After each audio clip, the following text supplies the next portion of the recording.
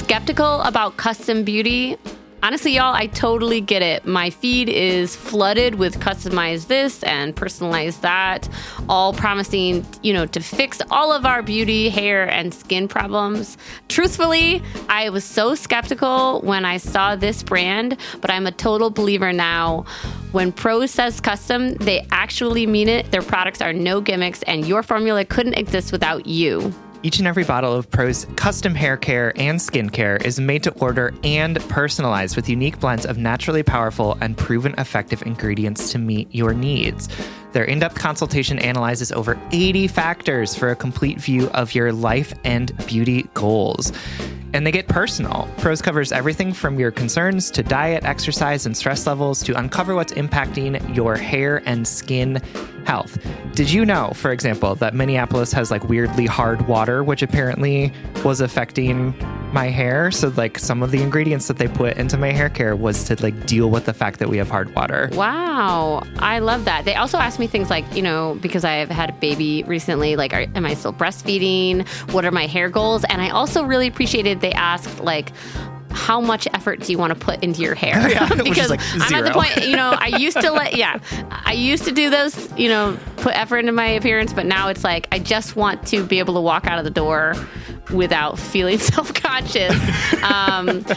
This is truly such a genuine endorsement. I've really enjoyed using these products. But don't just take our word for it. In a third-party, double-blind, dermatologist-supervised control clinical trial, this is the gold standard of all of these trials, Prose proved that personalization works better than off-the-shelf alternatives. Try it for yourself and get your healthiest hair in 30 days or your money back. Prose is so confident that you'll love your results that they're offering our listeners an exclusive trial offer so you can see the difference custom care can make. 50% off your first subscription order at prose.com/justbreakup. That's prose.com/justbreakup for your free consultation and 50% off your one-of-a-kind formulas. Prose.com/justbreakup.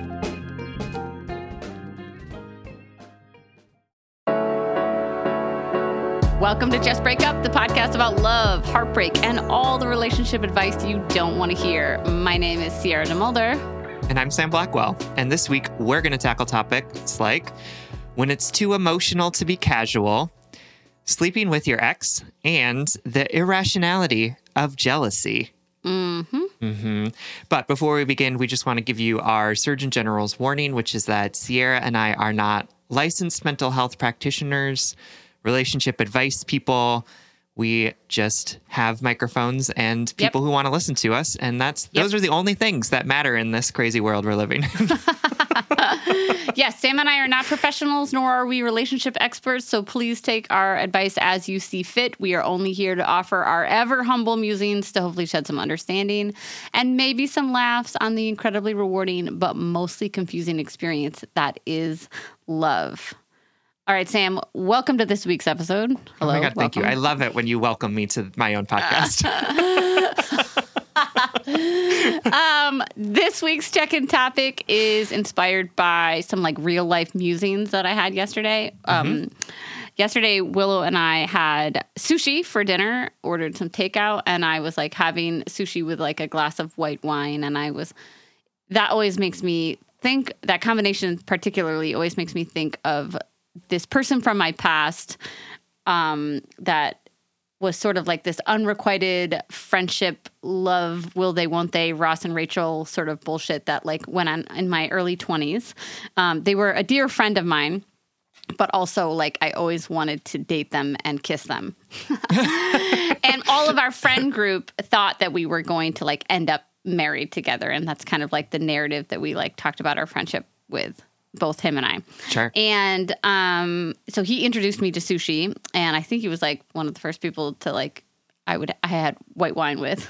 Anyway, so I was thinking about him when I was eating sushi and sort of talking casually with Willow about the first time I had sushi and what I thought about it. And it made me think about this person in my life who at one point in time was important to me, but who I don't necessarily feel like saw the best me, At the time in my life, I, was very emotionally anxious and needy and really wanted affirmation and desire and was just like generally chaotic. Sure. But and so was he, right? Like we were in our early 20s, whatever. But I guess most importantly, I just feel like especially from this work on the podcast, I know myself and understand my past actions infinitely more now than I ever did when I was in this like situationship or entanglements with him.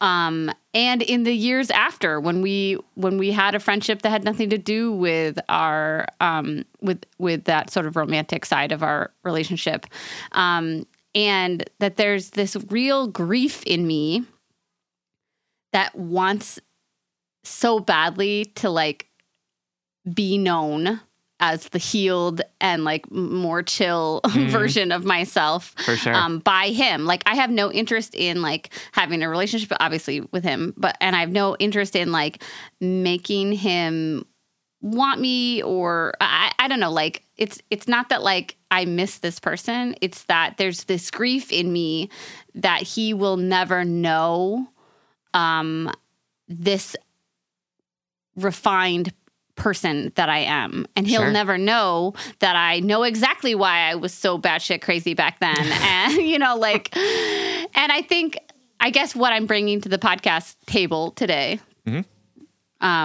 is just that idea, the grief that people will never really know the real us currently, I guess. And I thought that's something we could sort of dive into. Yeah. No, I think that is a really common thing that I think a lot of people probably experience of like, yeah, I want you to see that I am healed now, right? I'm not that same person that hurt you or that same person that was so intense or like so unhealthy in how I did the things that I did with you. And part of it is like, I think part of it is like absolution. Like you kind of like want to go and be like, see, look, I did the work. And so I know that I would never do this to you again if we were in the same situation. Yes. And I think part of it also is a little bit like a little braggy, right? Of like, yeah, see, look, I'm enlightened. You knew me then, but like look what you're missing out now. Yeah. I think it's for me too. It definitely triggers a part of me that panics when I am out of control of the stories of myself. When I cannot control the narratives or sway the voters, if you will. It's just I'm bringing this to the podcast to talk about not because I want to reach out to this person or have like this absolving conversation. I'm not going to. I've like promised myself that I don't need to do that for myself, that I can just be secure in the fact that that was a time of my life. Not all people are for us, and he doesn't dictate whether or not I am, I don't know, healed or moved on or smarter now. His knowledge of that doesn't dictate it. And also, I guess what I'm bringing to the table is just that is uncomfortable no matter what. Like there's discomfort in this. And I think when we talk about like closure or like moving on, there's like this implied sense that there is peace, in the end. There's an implied sense that like things will feel better when you've accepted it or whatever. And I guess I just want to talk about how like it still feels a little uncomfortable. It still feels a little sad and frustrating to know that like I might not ever get to rectify that part of my story. Mm-hmm. Yeah, absolutely. And it begs the question of like who the healing is for, right? Because if it was like for us and only us, then like we wouldn't feel this need to like show other people it. And maybe that's like a good remembering is like, this like healing isn't for this man. The healing was for me, right? Or the changes in behavior. And trusting yourself to know too that like no one knows us, right? Like, Yes. no Wow. person outside of us is ever going to know us as deeply as we think that they possibly can, right? And so, Right. like, even Willow doesn't know the true extent of the healing that you've gone through, right? Like, Right, exactly. Peter doesn't know, our friends don't know. And so then the question is like, so why this man, right? Why is Right. this man holding some sort of secret knowledge of me that I need to disprove in some way? Like, why is that important? And I don't know what the answer to that is, Yeah, but like, you want me to answer it? yeah, go ahead. Honestly, and I was saying this to Therapy Willow. for Sierra. That's the check-in topic. I think it's because he triggered my most core wounds in that he was somewhat secure and somewhat avoidant, and I was desperately anxiously attached, especially at that time in my life. For sure. That was also before I like moved consciously between partners. Like I just wanted to be loved so badly that like the fact that he like would say that he loved me, but that we were never in a relationship together. Like it triggered, like I just couldn't handle it, like For sure. I couldn't handle the middle groundness. And because of that, I think there's always this part of me that's like wanting to prove my worthiness, wanting to be like, I totally get why you didn't want me then. I don't need you to want me now, but like I'm cool now. Yeah. There's definitely a wound now there. You Don't get me definitely wrong. do want me for sure. Yeah. Now Because when I'm my so new cool and enlightened chill. myself, right? Yeah, now that I'm married and I have a baby and I'm healed. You can't have me, but like, don't you want this? Yeah. I did age really well. Okay, I finally learned how to draw my eyebrows on. Oh my God, perfect. Yeah.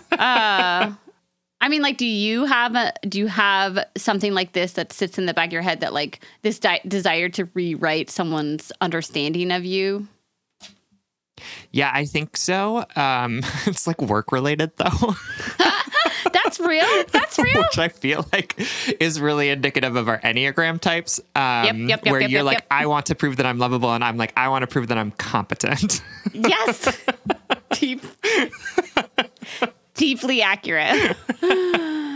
Yeah. Where no, like I have people I worked with or bosses that I've had where I would like want to be like, hey, but look at me now. Like I was Yes. kind of a mess when I worked with or for you, but Yeah. now look how good I can do things. Yeah. Are you talking about me? Because I used to be your boss. That's what this whole friendship is. It's like a redemption story for your competency. Absolutely. No, but I think, I think what you're saying isn't unfamiliar to me. Yeah. Right. And I think like you just had like a very concrete example of it. And I don't think I've had one in a while. Probably because I like don't run into people anymore. Yeah. Yeah. But And I think that it's, I've definitely experienced it before where I'm like, I want to prove to you, but I think that mine is a little bit more vindictive than yours is, right? Like, it's like, it is like this feeling of like, yeah. look who's the mess now, buddy, right? Like, it was me, but now clearly it's you because I am really put together. Well, I mean, honestly, I'm sure there's vindictiveness like in me somewhere, but just showing up in a different way. Like if we could like say like use a word that had less like spiky connotations. Sure. It is truly saying like, look who you didn't love. Look how fucking lovable I am now. But like maybe with a little less sass and more like patheticness. But again, like our Enneagrams, like I'm like, For sure. look how lovable I am. Desperate. Anyway, like, I think I've said this, but just to reiterate, like, this is not something that's like weighing on my heart every day. I don't think about this person. I was reminded of them because of some food I ate.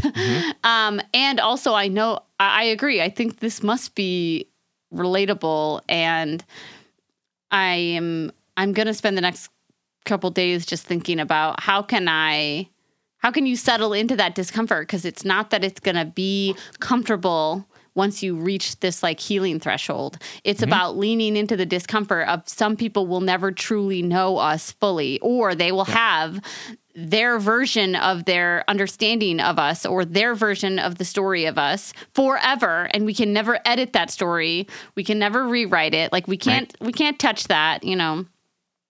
And how do you sit with that discomfort? I think part of it is just the affirmation that my healing and my lovability is not confirmed by external sources, especially external sources who are not in the present day arena with me, who are walking around with an outdated definition of who I am. Mm-hmm. And Absolutely. It's not about correcting the definition, right? Like it's not, I don't feel an urge to reach out to this person because I know that is me just manically trying to feel better about a discomfort that I just have to learn how to accept instead of learn how to change, if that makes sense. For sure. Yeah, because his perception of you doesn't define you. It has nothing to do with you. It has everything to do with past you and like the things that you did and also like his own world, right? Like his own understanding of things. Yeah. And that has nothing to do with you in this moment. And it really never had anything to do with you. But especially now that he hasn't spoken to you in however many years or seen anything that you've been doing. Maybe he's like an avid fan of this podcast though and is like secretly obsessed with you. Here's another great opportunity to remind everyone, including myself, that like people are not thinking about you the way that you think they're thinking about you. Yep. And I would even like put money on the fact that like he has regrets about that time. Probably. That he feels ashamed about certain things and that like this is not just all on me and my perceived brokenness. Right. Anyway, so that's the check-in topic for today. Sierra's fucking therapy time. Also, God bless my fucking wife for me always processing my past relationships in front of her. It takes a fucking secure son of a bitch to be married to me. She's great. So Willow sent me a tiny little Oscar statuette in celebration of our 200th anniversary or 200th episode. Very cute, very charming. There's a sticky note in it. Yes, exactly. There's a sticky note on it though that said like, congrats on the 200th episode. And also like, if you get bored or something, like you can always look at how big of a butt this Oscar statue has. Yes. And I pulled it out and I like laughed and then I handed it to Peter and then he immediately looked at the statue and was like, ooh. And I was like, oh my God, you two are just the same person. The exact same sense of humor. That's so cute. If you want to know what Sam's talking about, you can go to our YouTube and watch a video of this episode. I'm holding up the statue in the show the butt video camera. Show the butt. Okay, it's it's a booty. It's a booty. It's very defined. It made me wonder if like the actual Oscars have butts like that. Maybe. All right, let's get into this week's letters. All right, our first letter comes to us from Intimacy Vampire, whose pronouns are she, her, who is writing to us from the Bermuda Love Triangle. Dear JBU, I have been a hopelessly devoted listener for the last couple years. Your show has been particularly helpful as I have been trying to maneuver through the emotional chaos that is my open/long distance relationship. I have been with my partner, he, him, for 4.5 years, and for the last 2 years, I've been living abroad on and off. While we are in different countries, we have had an open relationship to help assuage the loneliness and sexual frustration. The issue that I have consistently run into is that I'm an intimacy vampire, basically incapable of having, quote, casual relationships with people that I've become involved with. That is very relatable to me. This has led to a lot of heightened emotions, followed by myself getting ghosted. I have recently become involved with someone, he, him, let's call him Jim, who I feel uniquely connected to. As soon as we started talking, it was clear that our brains operated on the same wavelength, and conversations were always easy and stimulating. In addition to that, we are really good at having sex together. I love that sentence. Me too. I like the word phrasing. It's so good. And we're really good at having sex together. I love it. I'm going to go tell that to my wife later. No, I love it because it's like, it's not that we're good at having sex. It's like we're good at having sex together. It makes like, sense. Separately, maybe not, but together, it's just it works out. Oh my really God, well. that can be a check-in topic in itself. Like when you don't feel like you had the best sex that you could have with someone, and it like haunts you. Do you have that in your life? Because I for sure I do. I 100% do. I'm like, I really fucked that up, and now that person has an idea of me. That I can't correct without like acting on infidelity. Be like, hit up this person and be like, listen, my past self, I just was performative. I'm much more healed, and I'd love to show you exactly how healed I can get down with. How great we could have sex. We're not going to do it, but I just want you to know that we could do it. Sam, we are toxic today. This is toxic. We are the villains. Okay. Anyway, okay. He has known, Jim has known about my situation from the get-go, but it was also very clear that he would rather be able to actually date me. We have tried to set up better boundaries to keep things more friends with benefits, and have talked about being on a trajectory towards transitioning to friendship, especially as he continues to date others. However, a couple of your recent letters have asked for advice on how to deal with being in his type of situation. One where the letter writer has a love interest who is also interested in them, but the love interest is in a relationship. Your response has always been that that person should get out of that situation because it is not an emotionally healthy place for them to be. These letters have me racked with guilt. I worry that my relationship with Jim is not healthy for him, and it makes me feel like I should end things. However, I also believe that he's an adult man with agency, and if he's willing to continue our dynamic in this capacity, then it isn't my responsibility to end things on his behalf. As it is, he is actively choosing to be with someone who is actively choosing not to be with him. Thank you, Virgie Tovar, for framing this framing device. Yeah, I love that too. Mm-hmm. So what do I do? Should I let things unfold as they have been, telling myself that he is capable of making his own choices? Is it possible for us to transition to friendship? Or will this dynamic always feel too emotionally fraught? Any perspective you can offer would be most welcome. Thank you for all of your insights. I know. Good one. Mm-hmm. All right. Thank you, Intimacy Vampire, for this letter and for listening for all of these years. I think this is a great opportunity to remind, Sam and I and our wonderful listeners that the advice that we give on this show, like, everything in life isn't one size fits all. It is always meant to be flexible, and it's always meant to be applied with your own personal insight that we don't have, that we don't have access to. Right. And most importantly, your own inner wisdom and intuition. You're right. This man does have agency, and it sounds like you're being as transparent as possible. So I guess don't take our advice to other people. That is advice to that person as best as we can in that moment. Don't necessarily take that advice to think that you are a bad person or to add to this anxiety spiral. And at the same time, in this situation, we can move. I would suggest moving forward with as much unapologetic forthcoming and transparency, even if it interrupts the intimacy and magic and intensity of your current situation. And by that I mean I'm talking to you specifically as an intimacy vampire, because that's a phrase that I relate to. Uh-huh.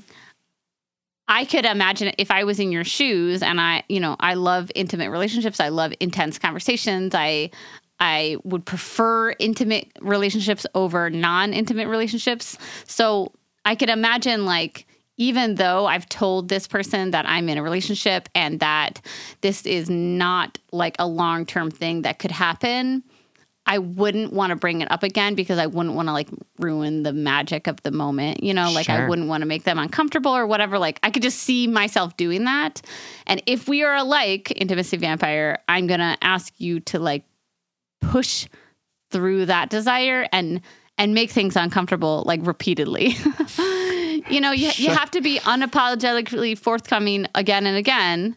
You're right. You're not responsible for upholding his boundaries and making choices for him. He's an adult man. Mm-hmm. And also, you are responsible for continually painting the accurate portrait of what this is. Wholly. Do you agree? Oh, absolutely. And I also want to say, like, I don't know who told you that your desire for intimacy was like vampiricism, right? Like, I don't think did. that. Yeah, right. Like, I was don't like, think this is me and it's bad.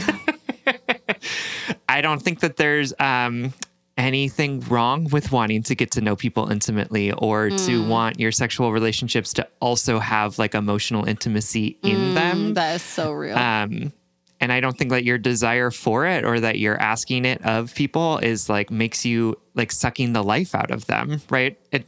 I think it just makes you a person who likes intimacy, emotional, physical, all of those. And like, that's not a bad thing. So I want to also like absolve you of like this idea that you have that you're somehow like too much or you're like asking for too much or taking too much in your relationships with people. How dare you? Right? How dare you make me love myself more? I know, how dare right? you how dare you make me have more compassion for myself? I know, it's a bummer. And I also think that Sierra is right too, that like you are in constraints in terms of your relationship, in terms of like how much you can get to, or how deeply you can get into a relationship with people who aren't your primary partner. And I think Sierra's right that you need to be absolutely honest about that. And you need to trust that this man is an adult who can take care of himself, right? Like if you're being honest with him and you are doing the things that seem to make both of you happy, or at least seem to be working for both of you, it's not your job to decide whether or not this is the relationship for him. That's his job. And I think it is a little bit like paternalistic to think that you know better than him what he wants out of this relationship. That said, like Sierra said, if you're not being honest about the constraints of this relationship, that's a different story. And I want you to start being radically honest about that.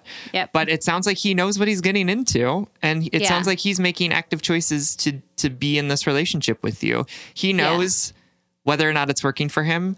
And if he's doing it in ways that are not working for him, right? Like it's his job to figure that out. You can for sure have conversations with him about this, right? Like you can be like, hey, you know, this is the parameters. This is what we're working with. Are you okay with it? Like, how are you feeling about it? Right. And maybe you'll both come to the conclusion that this isn't working for you. But I don't know. Maybe he's like, I'm not dating anyone else who's working for me right now. And I really like this person. And so I want to be doing this thing for however, until I find someone who's going to be more available for me.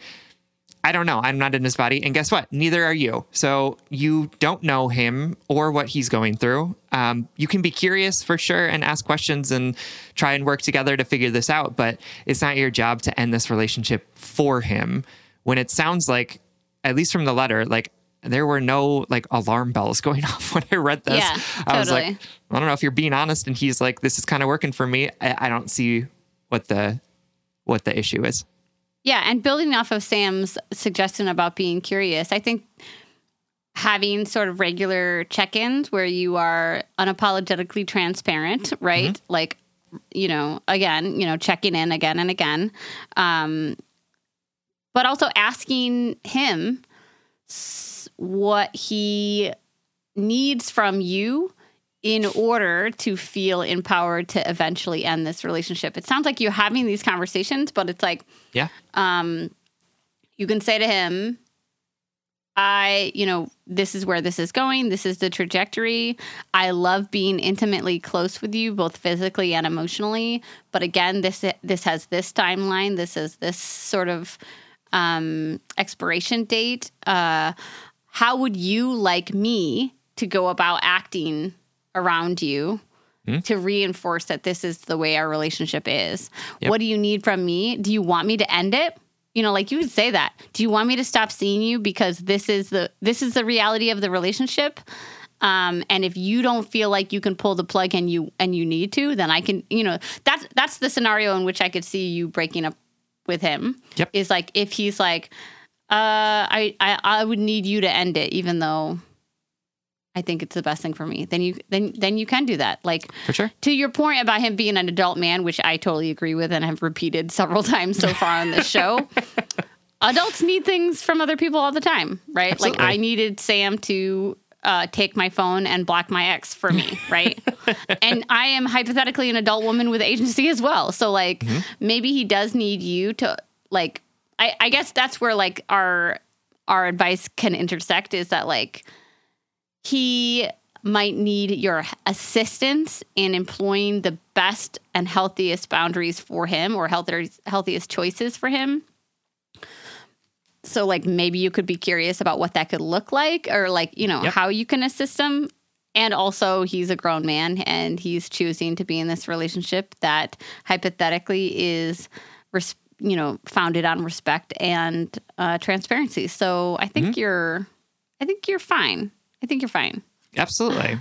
But these are conversations that you can have with him, right? Like you don't have to make this decision on your own on his behalf, right? You can be curious, you can dig in and say, and through that conversation, right, it may come to a point where you are like, actually, like, I think that we want different things out of this relationship, so I'm going to find someone else who's going to be able to do this, right? And that's okay. But I don't want you to sit there beating yourself up for having emotions and then breaking up with this man because you think that your emotions are so toxic for him that he like can't handle it and just isn't telling you, right? Like that is not what I want. I want you all to be in honest and open communication with each other to decide like, is this working for both of you?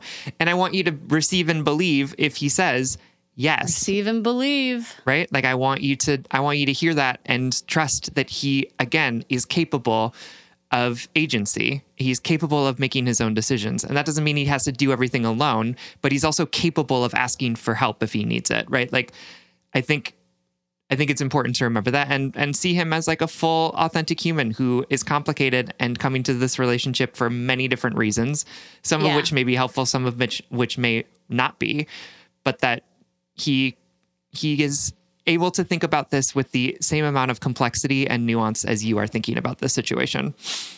One more thing before we move on to the next letter, I was just sitting here thinking like, well, what do these conversations look like? And so here are some questions. Maybe we can think of them rapid fire, Sam, that you can ask like, if my boyfriend comes to visit, how would that make you feel? And would you be comfortable with that? You know, are you comfortable with me going to my boyfriend's family for the holidays and never meeting your family? You know, like fleshing out what this actually looks like in practice and sort of making a strategy for how to deal with these things together as a team. You know, you can approach this as a team to sort of figure out where those sharp edges are, I guess, and where that potential conflict is. Other questions could be like, okay, so if we are friends and not having a physical relationship, do you think we can hang out one-on-one, or do we have to be in groups? You know, like this is just to help you, give you some scripts in terms of like how to move forward with this transparency and intention, I guess. Yeah, absolutely. And I think that you can even say some of the concerns that you put in your letter here, right? Yeah. Where you can say, I really enjoy our emotional intimacy. I really enjoy our physical intimacy. And I have this partner that I'm committed to.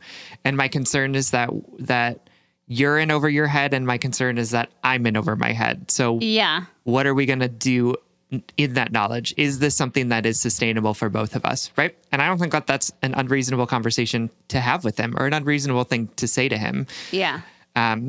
Because your concerns are valid, right? They don't need to be just held by you. You can share some of this with him and help and come to an agreement with each other about what your relationship's going to look like or not look like, depending on what comes out of these talks with each other.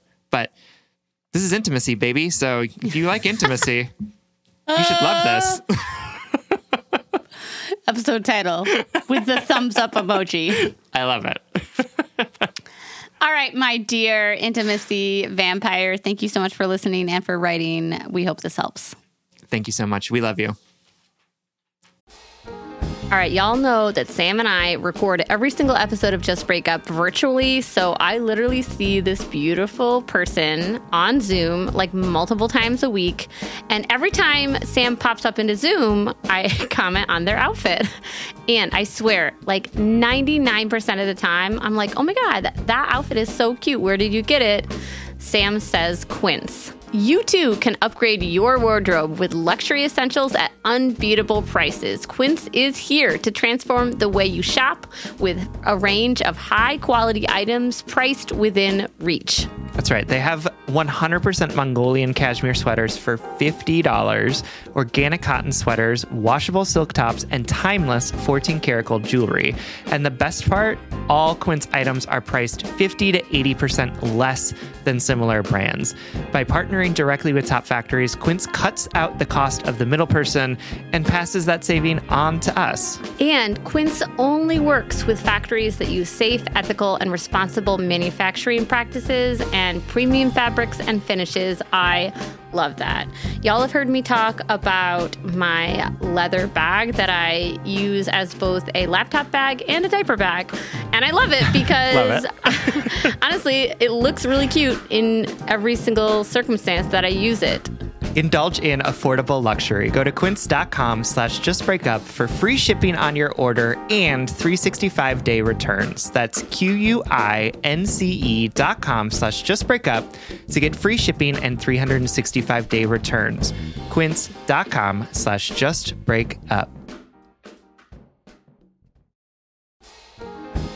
All right, Head and Heart workers, you know I'm all about tackling our money shame and becoming fiscally empowered, regardless of how much money we make or how much debt we have. I think it's such a crucial step in our own self-acceptance and empowerment.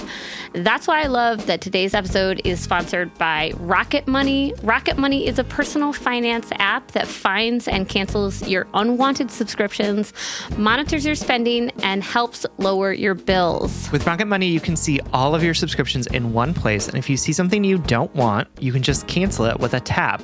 You never have to get on the phone with customer service. They'll even try to get you a refund for the last couple of months of wasted money and negotiate to lower your bills for you by up to 20%. All you have to do is take a picture of your bill, and Rocket Money takes care of the rest.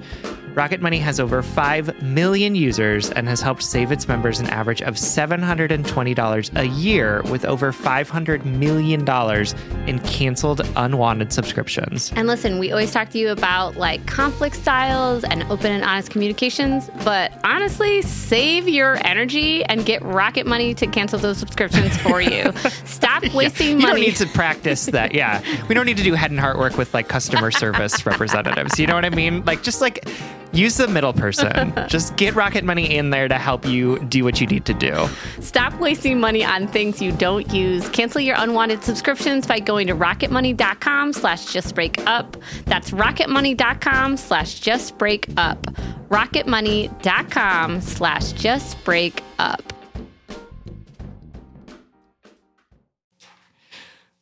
All right.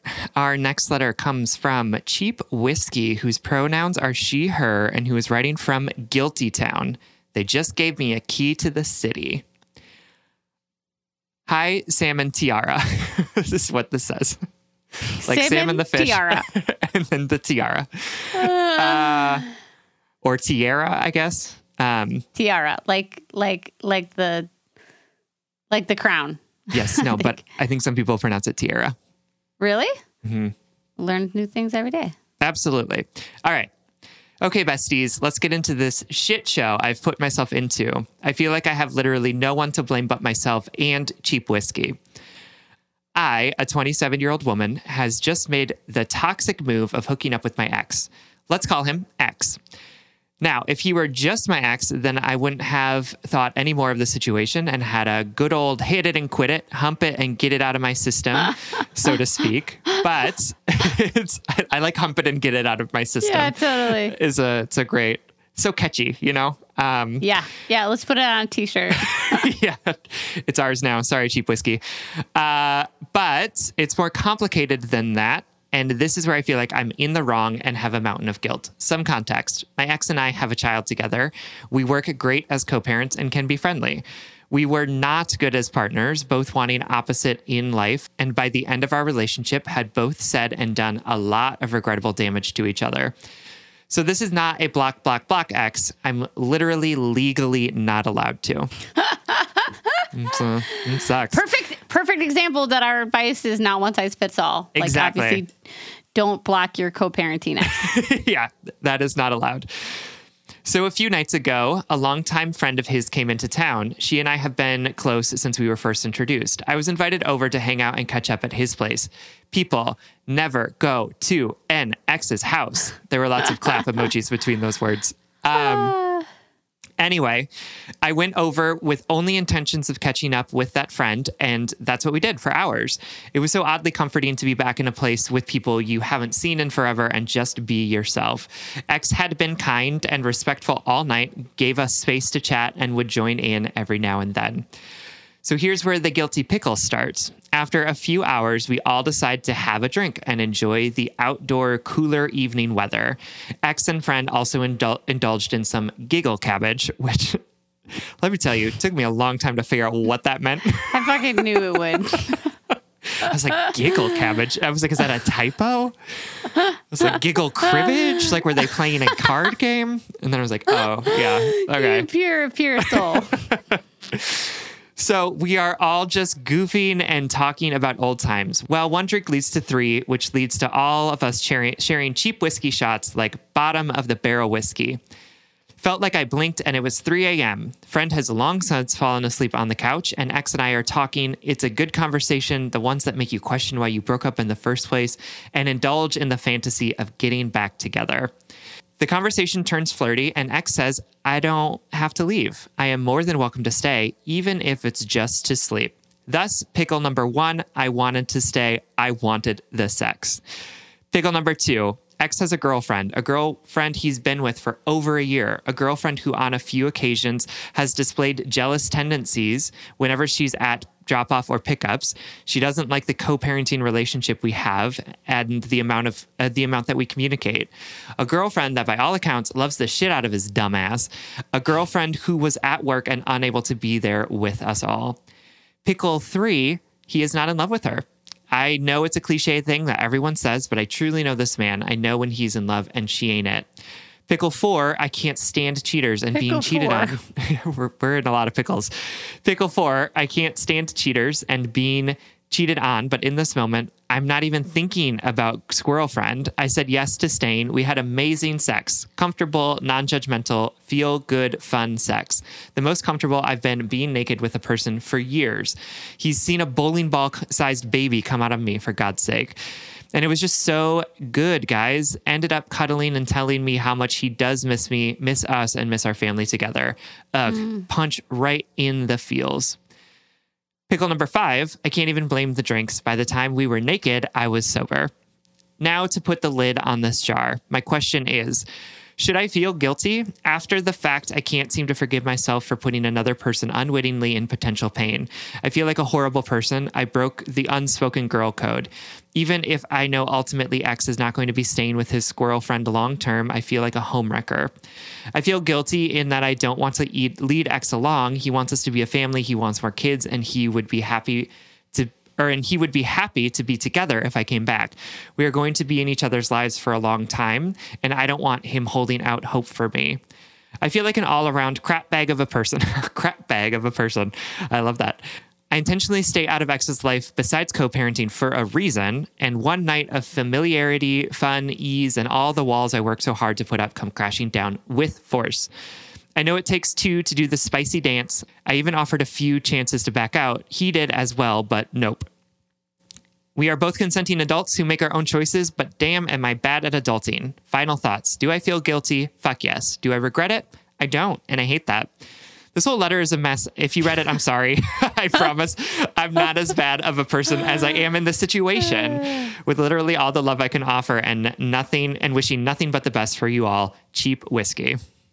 Oh, thank you so much for writing and for listening. Cheap whiskey. Yeah, there were so many good one-liners in that letter. Like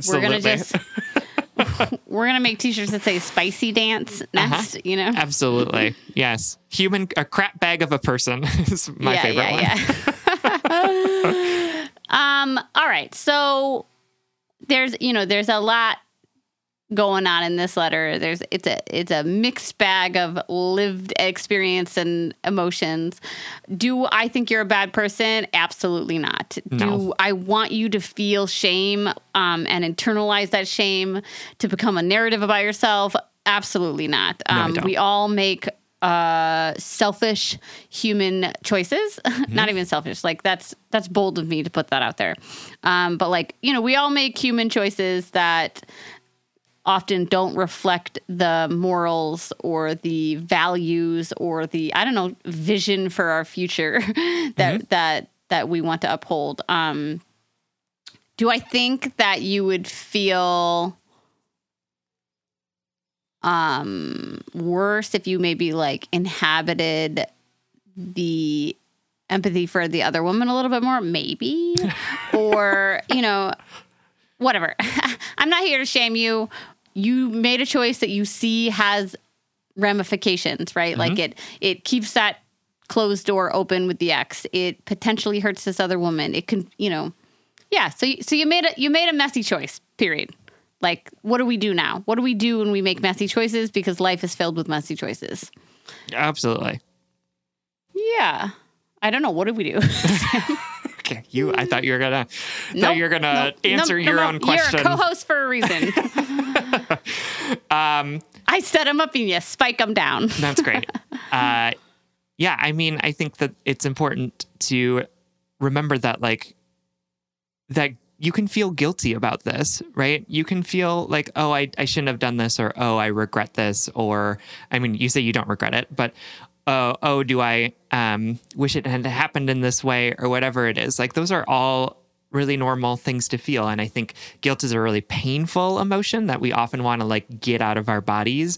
But guilt also teaches us something, right? It tells us I did something that was not in alignment with my values. And that is something to learn from, right? To do differently next time, or to atone for the wrongs that I've caused people and myself. Right. But like Sierra said, I don't want this to turn into shame, right? Like, you're not a terrible person. You're not a home wrecker, whatever that word means, right? Like, you don't need to take this and make it a part of your identity, right? This is a choice you made. It is not who you are. Yes. And I want you to feel guilty. Honestly, I do, because throughout this letter, right? You tell us that all of these different things are in play, and that this was the wrong decision to make because of all of these different reasons. And I want you to feel the guilt of that. I want you to feel like, oof, yeah, I should do something different. I'm going to need to change my behavior. I'm going to need to take intentional steps to make sure that this thing that I did, that I feel guilty about, doesn't cause more harm to the people involved in it, right? Not because we want you to feel like a bad person. No. Not because we judge you for this choice, but because you are telling us this choice is not in alignment with the life you want to live. Absolutely. And guilt is one of those emotions that can help us make good steps to getting back in alignment with where we want to be and how we want to reflect that. Because I want you to have an honest to goodness conversation with your ex about not getting back together, right? I want you to also recognize and put up those boundaries again between you and this ex, because if you are not interested in getting back together with him and doing the things that he wants to do, he is not the person for you. Right. And I want this guilt. He's not your spicy dance partner. He's not your spicy dance partner, unfortunately, although it sounds like it was great sex because he saw a bowling ball come out of your hoo-ha. Hoo-ha, Sam? Yeah. A hoo-ha? Do you not really? like that? Do you not like that? I'm going to call your penis a wiggle worm. Great. basically is. It looks like a worm and it wiggles. So, oh my God. I don't know what worms you're looking at these days, but continue. Right. And like that all makes sense. Yeah, I love that. What? No, I just love the transition back. You did it so smoothly, but then you're like, looks like a worm and it wiggles. And here's some more great advice. Here's some great advice. I want this guilt to propel you to getting back in alignment with what your values are and what you know to be true about yourself and your relationship. I don't want it to propel you into this like self-defeating hatred, right? Like that's not a productive place to be. Yeah. And it's not productive in terms of like solving the problem that this situation has created. Yes. Yes. So like, yeah, did you do something that maybe you shouldn't have? Yeah, cool. Guess what? I do that all the time, right? Sierra does that all the time. We do this all of the time, right? We do things that aren't in alignment with our values all the time. The point is to not take that and say, and therefore I'm a bad person, and stew in that, and then use that as an excuse to not take ownership for the mistakes, but instead to say, oof, that one didn't feel quite right. I need to try something different. I'm not damaged by this. I'm not a horrible person. I just made a mistake, as everyone does. Right. I want to steer this ship off course for a second. Because I really like what you said about guilt is one of the emotions that we can use to propel us towards change or propel us to be in more alignment with our values or our visions for our life. And I want to maybe just like tangentially talk about other emotions that can be used in that way. Like, you know, if we feel anger at our past or anger at our other people or ourselves, like I always think about like the revenge that we fantasize about getting on exes. Like I'm going to get so hot and I'm going to be so healed, you know, like, like what are some other emotions that we can use as tools or like training wheels towards growth, but also don't ultimately define us, you know, like don't these emotions like anger or regret, like they don't mean that we're a good person, you know, or a bad person or a broken or a healed person, but we can use them as motivation. Yeah, absolutely.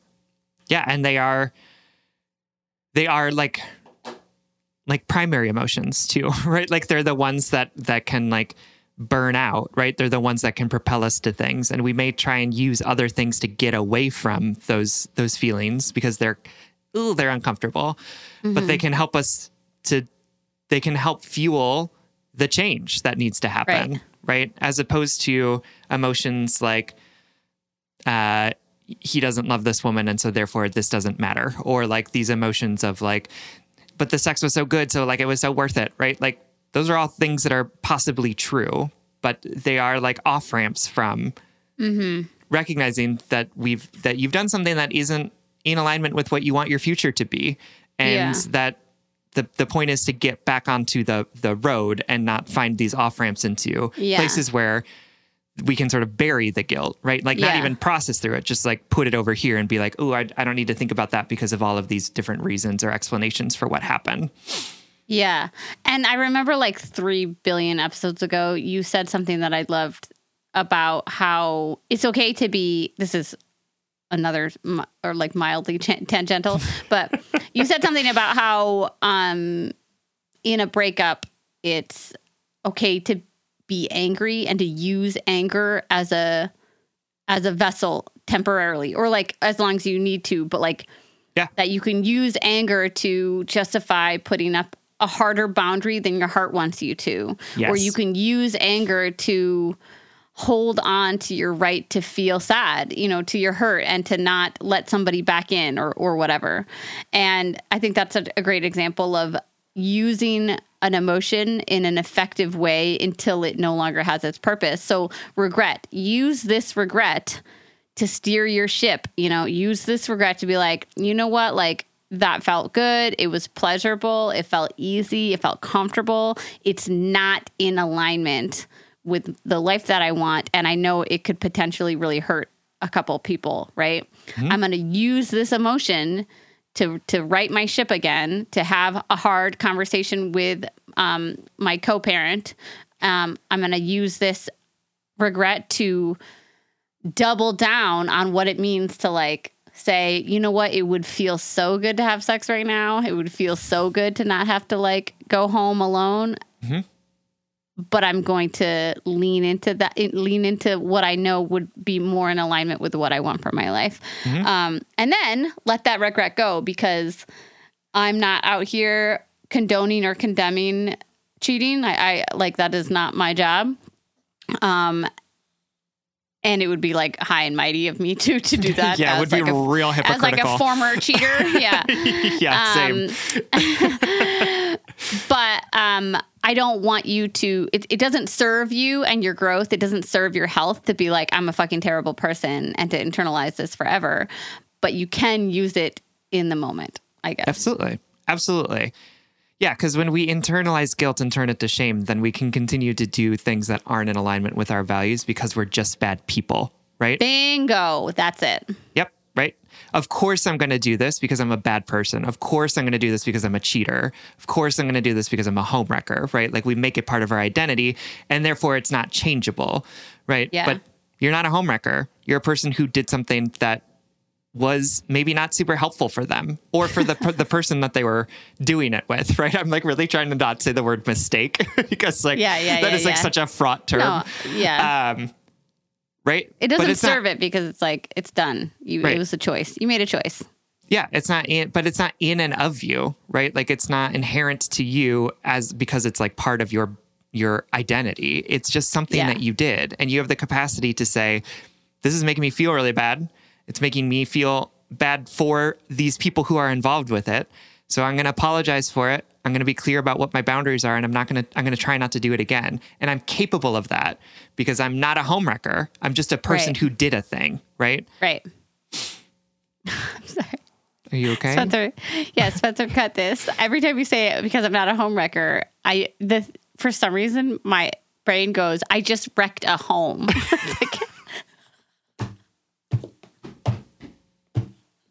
Like, I'm not a runner. I'm a person who runs. And you said it twice, and in my head, it's like, I'm not a homewrecker. I just wreck people's homes. Yeah. That twist of phrase doesn't quite work for that one. And I also don't believe that about this letter writer. Anyway. No. Anyway, this is all to say we love you. We don't think you're a bad person. We just think you're like in a little bit of a misalignment phase. So lean into those uncomfortable feelings until they no longer serve you, or until they start telling you lies about yourself, and have some hard conversations with your co-parent about how to stop this from happening in the future, because you don't want to be with them. Right. Absolutely. Okay, I was gonna say, or maybe you do, just to throw off everything at the end. And bitch, the divorced child in me, the wounded divorced child, was like, well, maybe you want to be with him because it felt so good. But I would never. Oh, that's funny. Okay. Anyway, thank you for writing. We love you. We hope that this helps. I gotta say this, as a divorced child, like my life is way fucking healthier with my parents not together. So True. don't True. Take the wounded little baby in me. Don't take that girl's advice. Take the grown adult who's like, yeah, I love that my parents are adults because they're way healthier now. Yes. I mean, I love that my parents are divorced, not adults. And both. They're fine. Sam, we got to right our ship because it's off course absolutely. Right now. We are not in alignment with our values. We love you, cheap whiskey. Okay, thank you for writing. Thank you so much for writing. We love you. Hey, it's Kaylee Cuoco for Priceline. Ready to go to your happy place for a happy price? Well, why didn't you say so? Just download the Priceline app right now and save up to 60% on hotels. So whether it's Cousin Kevin's Kazoo Concert in Kansas City, go Kevin, or Becky's Bachelorette Bash in Bermuda, you never have to miss a trip ever again. So download the Priceline app today. Your savings are waiting. Go to your happy place for a happy price. Go to your happy price, Priceline. All right. The final letter of this episode comes to us from Jealous and Afraid, whose pronouns are she, her, who is writing to us from my room. Hi, Sierra and Sam. First of all, thank you so much for all the love you put into answering listeners' questions. I can't tell you how truly transformed I am because of your work. And even if you don't answer this letter, I feel so lucky to be able to write to you. You feel like friends to me, and even trying to imagine what you'd say to me in my circumstance has been helpful. Oh, Well, that's fucking sweet as shit. it is. I am writing because I can't get out of this rut. A little bit of background. I'm a 28-year-old queer person of color and a child of divorce. Oops. Sorry. Me too. My dad had an affair with a colleague and left me and my mom when I was 7. Both of them were and are emotionally immature immigrants who were just trying their best, and I grew up with a lot of relational trauma, cementing a preoccupied, anxious attachment style, and just general anxiety. Yay. I've done a lot of healing throughout the years, which has been helpful in growing and strengthening a healthy, true love with my girlfriend of almost 4 years. Let's call her Sarah. Sarah is very social, securely attached, emotionally intelligent, who tells me all the time that she loves me. We have a stable, nourishing relationship, and we're going to get engaged this year. We are ready to build a life together, and I've told Sarah about my healing journey and my triggers, and she's always had nothing but love and support from me, and I can't wait for our big gay wedding. And we've moved across the country to New York City together. I'm excited because I have some friends and family in New York and Connecticut, but also stressed and afraid because I've lived in California for the last 10 years. But moving with Sarah has made everything feel easier, more exciting, and safe. But there's this thing. Sarah started her job in New York City earlier than me, so she went ahead of me a couple months ago. This is where my problem began. Sarah made a new friend at work in New York City. Let's call her Anna. Sarah started talking to me about Anna early on after she moved, and God, is Sarah super into Anna. Anna is kind, upbeat, social, and from the photos Sarah sends me of the two of them, beautiful. They've become really close, and because Anna works in different but related department at their job, they hang out all the time. Early on, while I was still in California, Sarah made sure to slip in that Anna has a girlfriend, probably because Sarah knew that I would probably be curious, if not downright anxious about it all. And boy, was I anxious as hell, especially when I would hear about some of the deep emotional conversations they were having, or when I found out that their and their families shared deep, authentic connection to their Irishness because they just so happened to both be second-generation immigrants. And I have a lot of internalized racist thoughts about this because I'm Iranian, and I tell myself that Sarah secretly would prefer to be with a white Irish girl. Not great.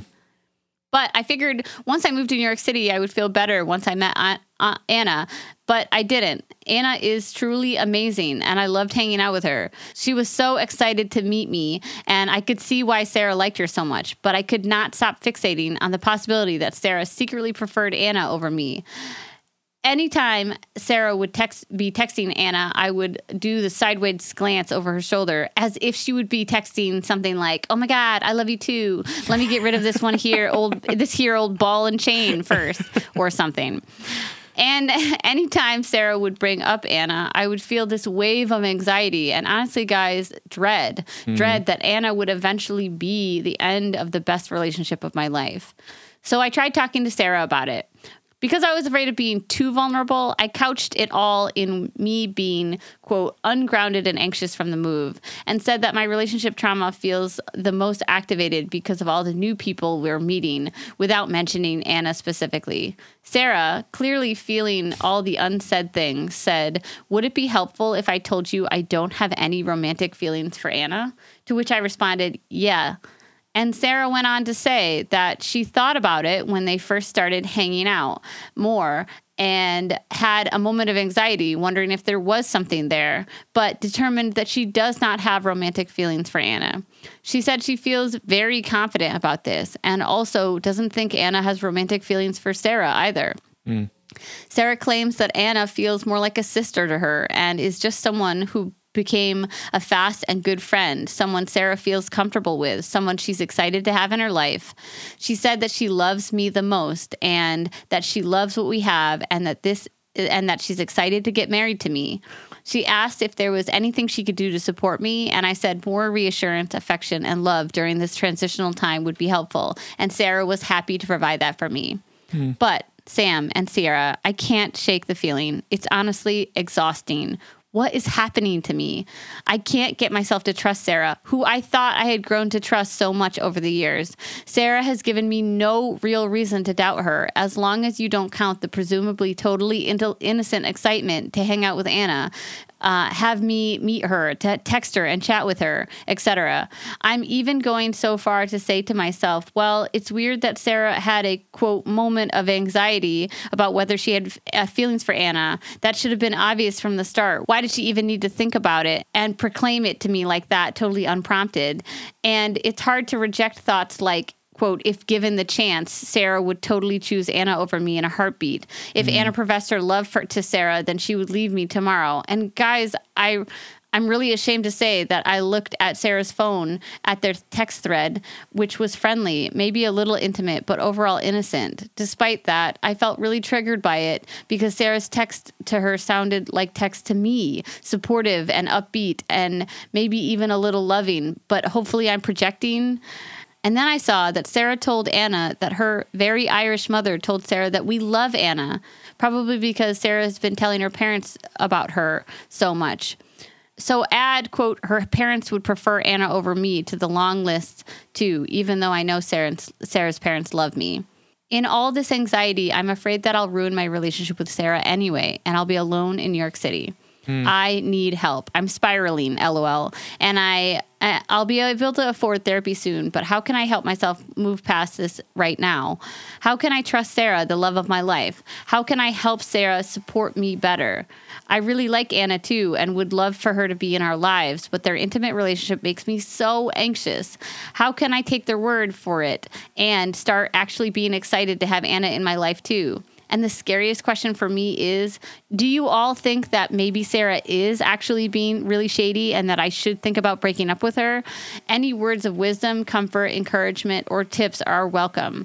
I know you all have talked about anxious attachment styles before, and I even listened to those episodes recently because of this. But if you could help a particularly distressed and anxious homegirl out, I would really appreciate it. All of my love, Jealous and Afraid. Oh, Jealous and Afraid. I know. Thank you so much for writing to us about this. And we would love to help out a particularly distressed and anxious homegirl. That would be our dream. I'd be honored. Absolutely. I would be honored. There's so much in this letter that I just want to dive into. I'm going to just start by saying there is nothing in this letter that makes me suspicious of your partner, and I absolutely do not think you should break up. I saw your little anxious mind go to that extreme, scary place. Yep. Because your anxiety is telling you, I'm going to get hurt. I'm going to get hurt. How can I prevent this hurt from happening? Well, I can leave her first, right? Mm-hmm. And I just want to say, like, that is an extreme response that your anxiety is voting for because your anxiety is unstable. If I'm like, I'm trying to like personify anxiety. Not that you're unstable, but like that your anxiety is over there saying, oh my God, like she's going to cheat on me. And if she's not cheating on me now, she will in the future. So like, how can I handle that? I can leave her so she can never cheat on me. You know, exactly. Like a maniacal little like anxiety troll. Right. Yeah, and we got to tell that anxiety troll to sit down.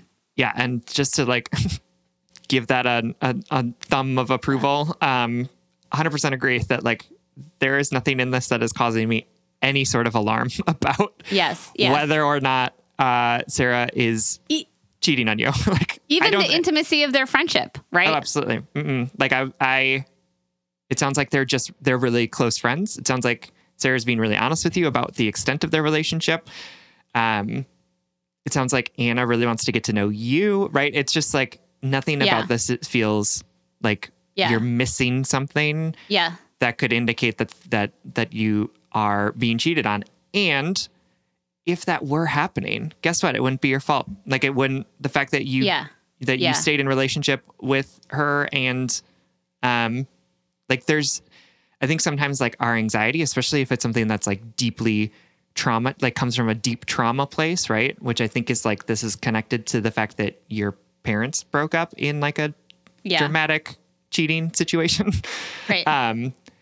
Is that we sort of tell ourselves, like, this has happened to me once and I couldn't predict it, right? So now I'm going to do all the things that I can do and it'll never happen to me again because I'll be able to see the signs and keep it from happening. So then if it happens again, that means that I did something wrong because I wasn't reading all of the signs right. And what I want to say to you is that, like, there are absolutely no signs that anything is amiss. And also, if she is, then it's not that you didn't pick up on the signs, right? Like, that didn't cause the cheating. That didn't cause the traumatizing moment. It's that, like, she cheated, but she's not. Right. She's not cheating. Like, to be clear, right? And it's not your job to find the signs of it in order to prevent that bad thing from happening, right? Like, it's just your job to be in relationship with this person. Yeah. In my notes, it says, let's figure out where this is coming from, ... We know exactly where it's coming from, you know? I want to also say, like, let's look at your phrase, super into. You said she's super into Anna, right?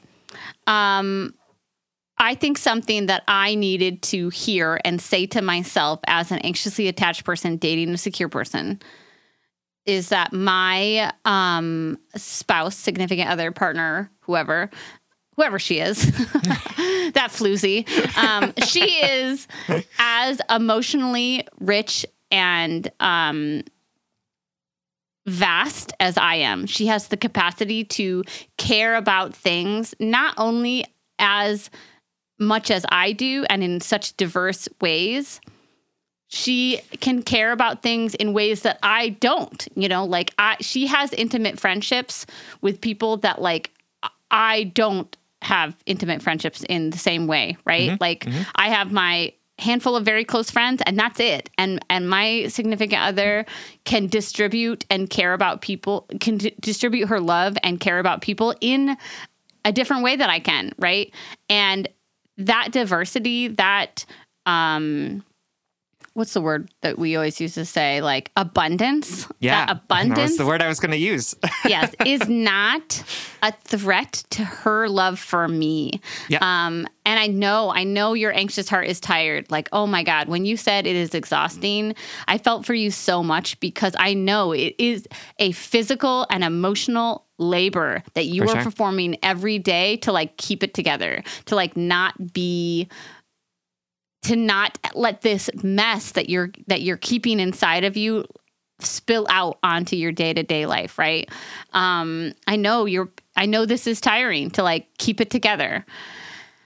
Something that helped me is just to say, like, let's redefine this super into. She can be super into this person. She can feel seen intimately and vulnerably by this person. She can feel she could even feel attraction to this person. She can feel camaraderie. She can feel sisterhood. She can feel her humanity affirmed by this other person and still be affirmed by you the most or more or the same amount, but still want to be with you, right? Like, I think that's something that this, like, scarcity anxiety in me had to be told, is that, like, for some reason, maybe it was like my parents' divorce, or maybe it was the examples of love I saw in the media growing up, but I thought you could only love one person at a time.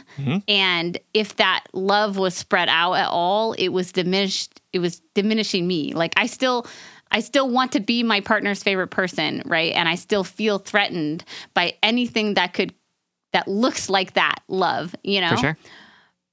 But I had to learn and still tell myself repeatedly that my significant other is complex and emotionally rich, and her love for other people actually is not a threat to her love for me, right? Like we've been taught it was by many things in our childhood and by popular culture, et cetera. Yeah, no, absolutely. Her love is abundant, right? Yeah. It's not scarce, and you don't need all of it to be deeply loved by her. Yeah. You're not a bad person for having these feelings of anxiety or jealousy, right? Like a recurring theme in this episode, right? Like, you're not a bad person for feeling this way. And these parts of you that are anxious and jealous are not unlovable, right? They are not things that you need to be ashamed of, right? Like you don't need to add that sort of layer of shame onto what are already really challenging emotions for you. Right. And I think that like it's, at least from what you've told me about the conversations that you've had with Sarah, it seems to me like Sarah is wanting to be supportive of you, knowing that this is something that's affecting you. So my encouragement for you is to bring a little bit of this out of the shadows and to bring it more fully into the fullness of the light of your relationship, right? Does that mean accusing her of cheating all the time? Absolutely not. That is not what I mean. What I mean is being able to name when some of this stuff is coming up for you so that you can, assuage your own stuff, but also that you give her the opportunity to help you, right? And affirm you and offer you the support that loving relationships can offer, right? So what does it look like for you to say something like, hey, I know that there's nothing going wrong or there's nothing going on that's like bad or not good. And I'm still having some feelings of discomfort about how close you are with Anna. Can you please just tell me that you still love me even as you love Anna at the same time, or even as you want to be close friends with Anna at the same time? And she'll probably say yes. I know that if Peter did that for me, I would be like, yes. Oh my God, absolutely. Yes, I do really love this friend that I have. And I love you and I want to be with you. And you are my partner, right? Like I'm here and I feel that you're going through that. And I'm so sorry that that's how you're feeling about this. But for me, there's enough love in me for both of us, right? Yes. And so I think that bringing some of this into the conversation might be helpful. I know that it sounds like that's really challenging for you in a lot of different ways. It sounds like there's like some indirectness in maybe how you communicate about this stuff. But I want you and Sarah to figure out how you can talk about some of this so that it doesn't feel like you're like this like monster hiding in the dark with all of these big bad feelings that no one can know about and that are somehow indicative that you're a horrible person, right?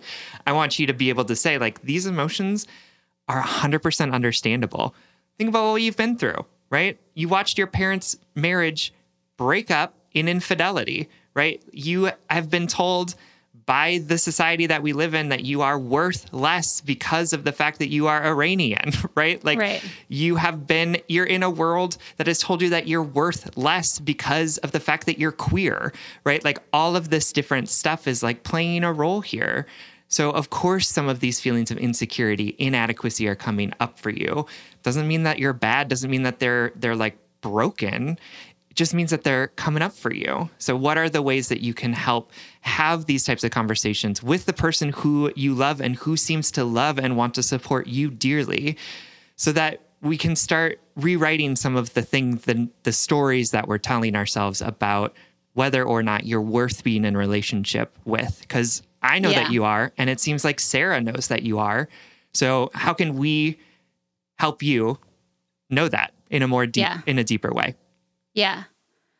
And I think too, you write in your letter so perfectly. You say, I thought I trusted her. Like I thought I worked to trust her. And I want to like propose the perspective shift that you do trust her. This isn't about trust. This is about anxiety. Yeah. This is about intrusive, repetitive, cyclical thoughts that you're having a hard time harnessing. Mm-hmm. And that's just so relatable to me that it's your significant other has not given you reason to mistrust them. You are having a hard time managing how to manifest your trust, right? Like our trust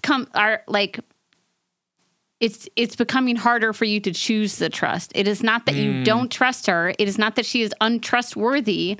Yep. It is that all of these hurdles, these additional stressors are coming on. So it's harder for you to access that trust. It's not that the trust isn't there, right? And I think about that in context of like looking at her phone, right?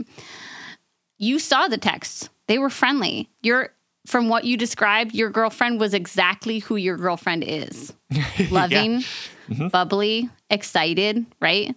that is the core of what you love about your partner, what you want to marry them for, right? And they were who you know them to be in their text messages. Yep. Again, that is not in the scarcity mindset. That is a threat to the bubbly, positive, loving person she is to you. But she is that person all the time. And you don't want her to just be that person to you. Like, you love her infinitely for that, right?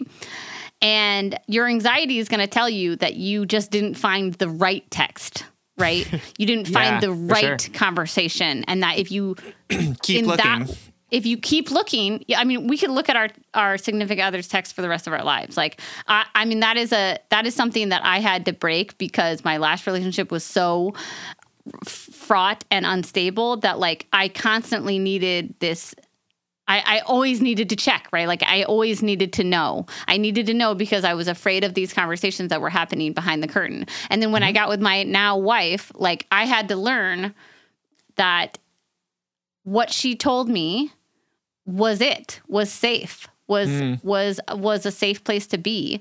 And what I saw in her text messages, like the ones that I saw either from her showing me or those like sideways glances, right, were it.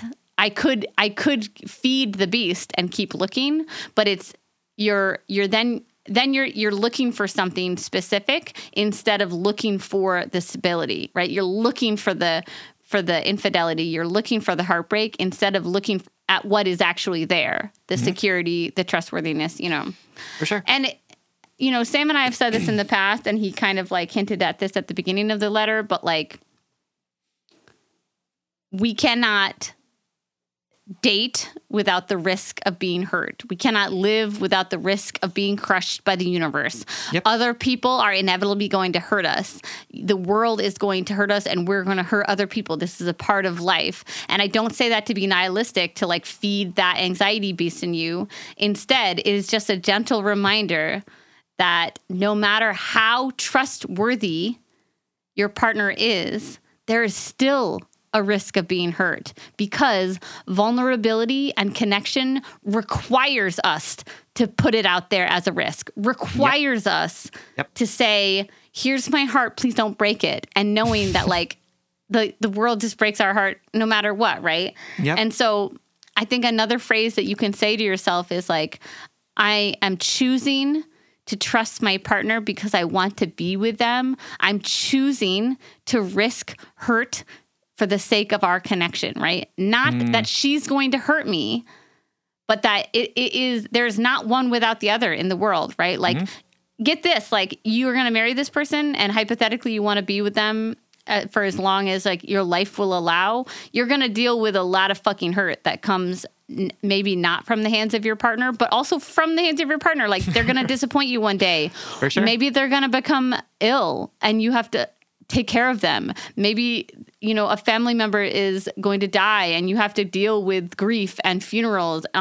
Maybe you're going to get a dog and one of you loves them and the other one fucking hates them, right? Like, I guess the partnership that you want with this person also includes this potential for hurt, includes disappointment. And so it's not about getting this clean slate sort of proof of no hurt. It's about recognizing what is there right now, which is like a willingness to be in it together, right? A trustworthiness that is constantly chosen.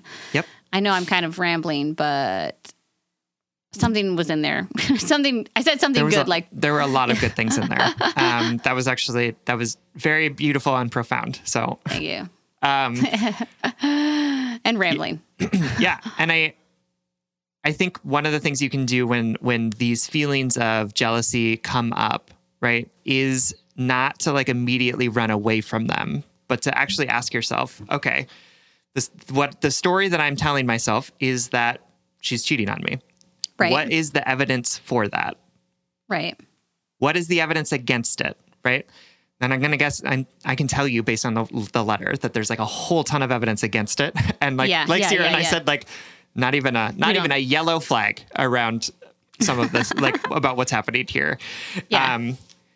And there are other questions that you can ask. Like, one of the things that my therapist and I are working on a lot is this possible or is this likely? And am I conflating the two things? Right. So Oh my is God, it oh my God, possible oh my God, that oh my she's God. cheating on you? Absolutely. Everything is possible. Is it likely? Wow. No, absolutely not. Look at all the evidence. It's very unlikely that this is happening. And I do this all the time. This helps me a lot when I am catastrophizing. Yeah, I Like wanted to know an example of this if you feel comfortable sharing. Like when I just had this happen to me. I was driving home and I was listening to the news, and there was a story about the congressperson in Indiana who was in a horrific car accident, and she and like 4 of her staff died. And I was like, oh my God, how terrifying. Oh my God, I'm going to get in a car crash. Like we're all just flying around in these stupid little metal boxes. Like, why It are we is doing this? terrifying. Like, Yep, right. yep, And yep. it, like, suddenly I was like flooded with all of this anxiety. And I was like, okay, is it possible that I could get in a car accident and die? Yes. Is it likely? No. How many times have I been in a car and gotten to my destination safely? How many times have I been in a car accident and lived through it? Right. And it was like, yeah, of course it's possible that I could get in a horrific car accident and 4 of my closest friends and I could all die. Is it likely? Absolutely not. So I'm not going to spend a whole lot of time worrying about it and instead focus on the things, all of the different iterations of the fact that I've driven my car. I like hundreds of thousands of times, maybe. Yeah. And each of those times I have arrived at my destination safely. Biking, on the other hand, not a safe thing for me, obviously. I don't know if you've talked about this on the primary show. Haven't I? No, Sam broke his elbow. I was riding my bike and I hit a patch of road that was not paved. And then I just flew over the handlebars and I broke my elbow, and it was very traumatic. I had to go in an ambulance and get opioids, and it was really a weird time in my life. So that's the joke that I made. Sorry, I had to explain it. I'm also about to get on an airplane today, so I'm going to be telling myself the likely versus possible thing quite a bit because I'm a very anxious flyer. Yeah. You probably did already talk about it on the primary show. I don't remember, but sorry if we've already explained all of that. Yeah. Anyway, I fucking love that. Gonna be taking that into my tool belt. For sure. Possible versus likely. And I know your anxiety, the little anxiety beast is like, no, it's very, very likely. You know, look at all this evidence. But Sam and I are telling that little, anxiety goblin to sit down. That this evidence isn't really there. They're just clinging to it, right? Like, oh my God, look, your partner finds other people attractive. Your partner finds other people charismatic and interesting. Yep. That doesn't lessen her love for you. And I know that's hard. I know it's really hard, but you're doing the right work. You're asking the right questions. Just because you're in this situation where you're feeling so exhausted and so anxious, the fact that you're writing to us, it's actually a good thing, right? That you're facing this, that you're saying like, all of this is coming up for me and I'm not going to let it bottle up and ruin our relationship. Instead, I'm going to address it. You recognize that it's a problem. Yep. There are people out there who are wildly jealous and act on that jealousy and don't think that jealousy is a problem, right? Yep. Yeah. And as you're thinking about that evidence, you can also ask yourself, is this from a dependable source?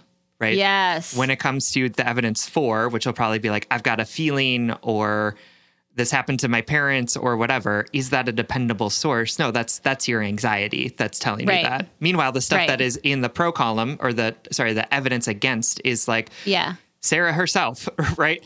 The text message thread that you looked at, the fact that you have this beautiful, loving relationship, right? Like those things are from dependable sources, because those are things that are not just tied to this story that you're telling yourself about the fact that this is happening. So that can be helpful too if you're like listing things and it's like, well, they're equal, but like one of them is like, I don't know, she said hi weird to me yesterday, right? Like, that is a direct dig to me because I'm the one that's always like, can you like make more eye contact to me when you walk in the house? And Willow's like just got home from the gym. And I was like, do you hate me? Are you leaving me? And she's like, yes, that's what my lack of eye contact means, 100%. Anyway, my darling, we love you. We believe in your relationship. And most importantly, we believe in your ability to face this anxiety head on and make some more sustainable choices for the future. Absolutely. We love you. Thank you so much for writing. All right, this brings us to the blind date segment of this episode. Every show, we like to shout out something that we love to set you up with. And this week, we are sending you home with a book called Trick Mirror, Reflections on Self-Delusion, which is by Jia Tolentino. And this book came out in 2019, so it's like 3 years old. But I just got around to reading it. I absolutely loved it. It's full of 9 essays that are sort of focused on culture / feminism / there's also like a bit of like biography or memoir in it as well. Jia Tolentino is an amazing, amazing writer. And I know her from when she was at The Hairpin, which was like at the height of like blogs about like with like long essays about like pop culture and all of this stuff that I miss those days. She also was a managing editor at Jezebel for a while as well. And just has a very insightful way of looking at things that are happening in culture and sort of turning them on their head and offering a different perspective on them in a way that feels not just like intentionally countercultural, but in a way that is like really helpful and interesting and thoughtful. And reading this book made me remember why I love sort of like cultural criticism. And like made me long for the days that I had a job where I didn't do much work and could just sit reading blogs all day. So check it out. It's really great. It's super smart, super funny, super well written. Again, it is Trick Mirror, Reflections on Self-Delusion by Jia Tolentino. All right, everyone. Thank you so much for listening. You can like us on Facebook and you can follow us on Twitter and Instagram and TikTok at Just Break Up Pod. You can slide into our DMs, send us your favorite relationship memes, but most importantly, you can submit your questions about all matters of the heart at justbreakuppod.com, which is also where you can find our merchandise and tickets to our first in-person live show since 2020, happening in St. Paul, Minnesota on Friday, September 30th, 7 p.m. It's happening at Amsterdam. You can get tickets at justbreakuppod.com. Remember to follow and subscribe and give us a 5-star rating and review wherever you get your podcasts. And consider supporting us on Patreon. If you support us on Patreon for as little as $5 a month, you'll get an additional bonus weekly episode. If you subscribe at the $10 a month level, you also get access to a like Q&A Zoom session with me and Sierra every month, which has been super fun to be doing. So consider supporting us on both of those things. If you can't or you don't want to, that is also okay. You are welcome to continue to listen. We love having you here.